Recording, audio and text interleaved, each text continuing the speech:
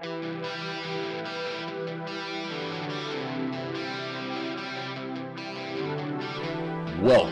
to the Fantasy Football Mentors Podcast.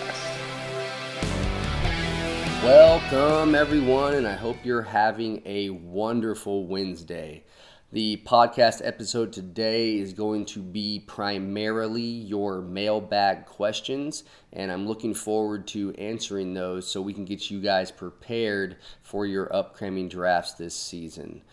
Make sure you are liking this podcast and giving me as much criticism, constructive, hopefully nice as possible. And I'm hoping to make this podcast a little bit better every single time I do it.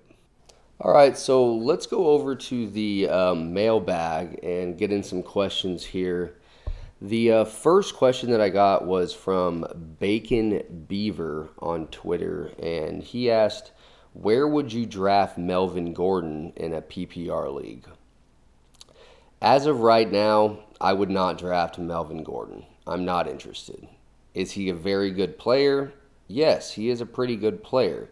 But they do have Justin Jackson there, and they do have Austin Eckler there.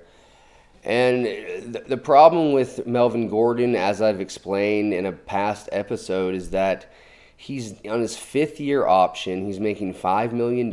There's no way he's playing for that on a fifth year. He's putting a lot of wear and tear on his body, and I just really can't see him playing unless they give him a new contract. So possibly he comes back in the middle of the year, but as of right now, I'm staying away from him. Maybe if I can get him in the fifth round, sixth round, I'd take him, but I'm sure someone's going to waste their draft pick on him before that. So the second question I had was, where's the highest you draft Zeke in a PPR today? I still love Zeke, and I'm still thinking he's 100% going to come back. I guess 100%, that's probably a bit too much. I'd probably say 95%. So I'd still draft him in the top two if I had the second pick. If I had the fourth pick, if it dropped to me, I know that he's been dropping a lot with Kamara and CMC and Barkley. So, especially in a PPR, I'd still take Barkley first just to minimize some of that risk. And we all know that Barkley is going to be getting a lot of work out of the pass. So I feel like that's probably going to be your best choice, still going with Barkley, but I would still take Zeke at 2 or 4 or 3 if he drops to you.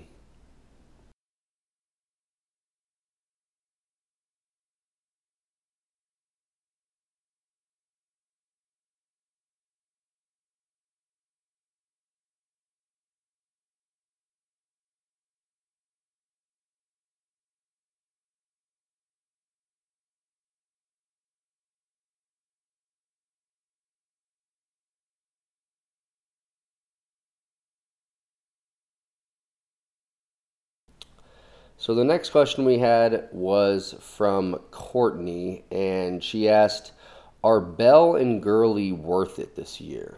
Well, as I've kind of explained a couple times over Twitter, I am not a huge fan of Bell this year.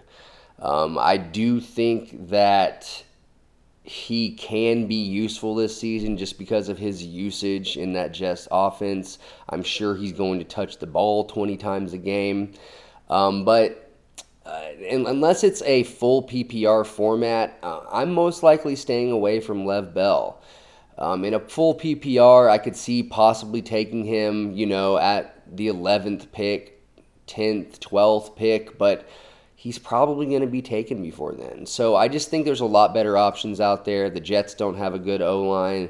The Jets just really have a new offense, new quarterback, a bunch of, newer wide receivers. There's just not a whole lot of promise there for this season. Could they be a good season next year or in the future? I do think they could. But for now, I'm going to stay away from Le'Veon Bell. As far as Todd Gurley, I'm actually buying Todd Gurley. Now, if I can get him in the second round as my RB2, that's what I would prefer.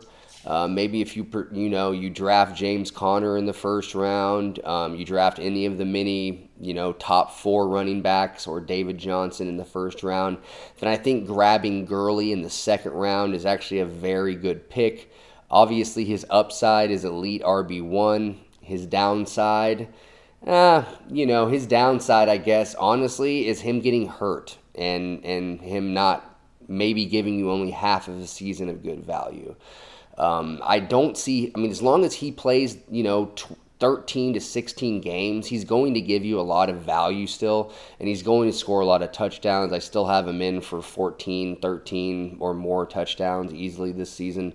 So I'd still draft him in the second round, or at the turn, maybe if you want to grab, James Conner and Todd Gurley at the turn. I would not fault you for that at all.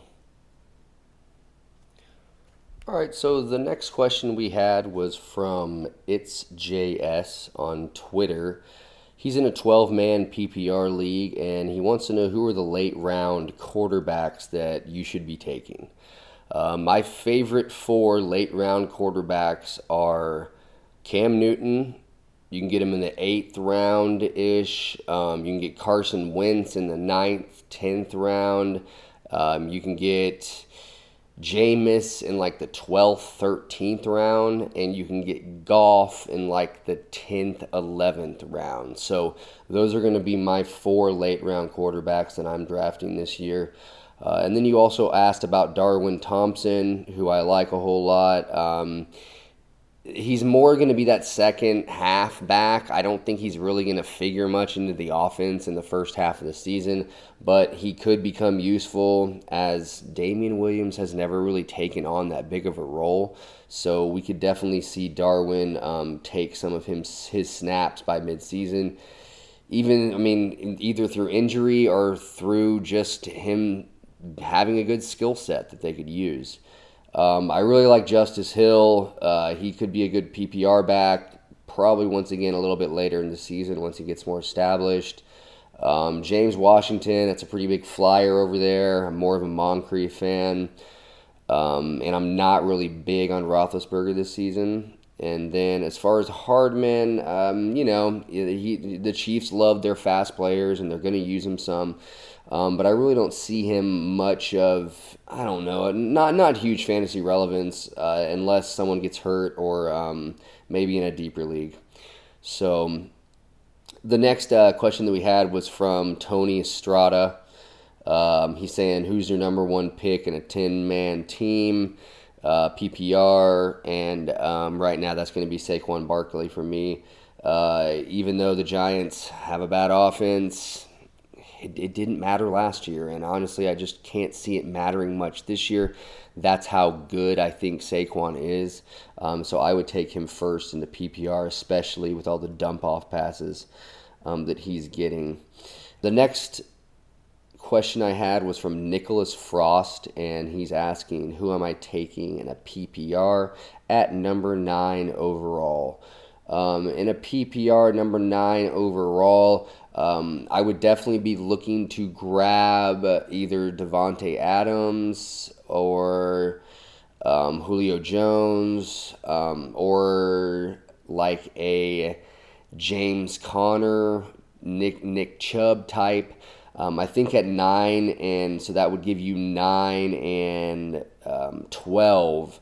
I think you should definitely grab an elite wide receiver there along with a elite RB1. So you have all kind of options there, and it's kind of hard to tell who's going to be available, but that's where I would go with it. Maybe try to get a Connor and OBJ, a Connor and Julio, Connor and Adams.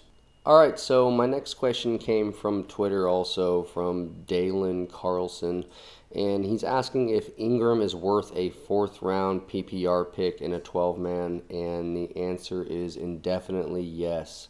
I like Ingram a whole lot this year. He's in an offense where Lamar Jackson really kind of takes the defense in a million different directions, so it's going to be hard for people to stack the box per se against Ingram whenever they have no idea what Lamar Jackson is about to do. So I would definitely take Ingram in that 4th round, no problem. The next one I have is a 12-man league from Jayish. The top RBs are off the board. He's picked 7.5 PPR. Hopkins is also gone. At pick 7, I would go ahead and take Chubb or Connor.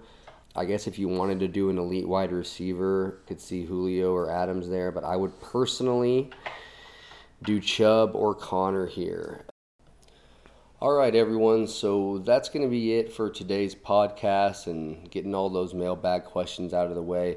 I do plan on doing a lot more mailbag episodes and also live streams before Sunday's matchups during the season, so we can make sure that you guys are getting your answers directly to your teams. I know a lot of the times a lot of people put out content, rankings, things like that, and they don't really directly correlate to your specific team. So that's what we're trying to get done here, trying to get those specific questions answered so you can make moves on your team and we can win some championships. So look forward to episode 4. It will most likely be on Friday. It will also be a mock draft. So look forward to that, and I will see you guys next time. Have a great day.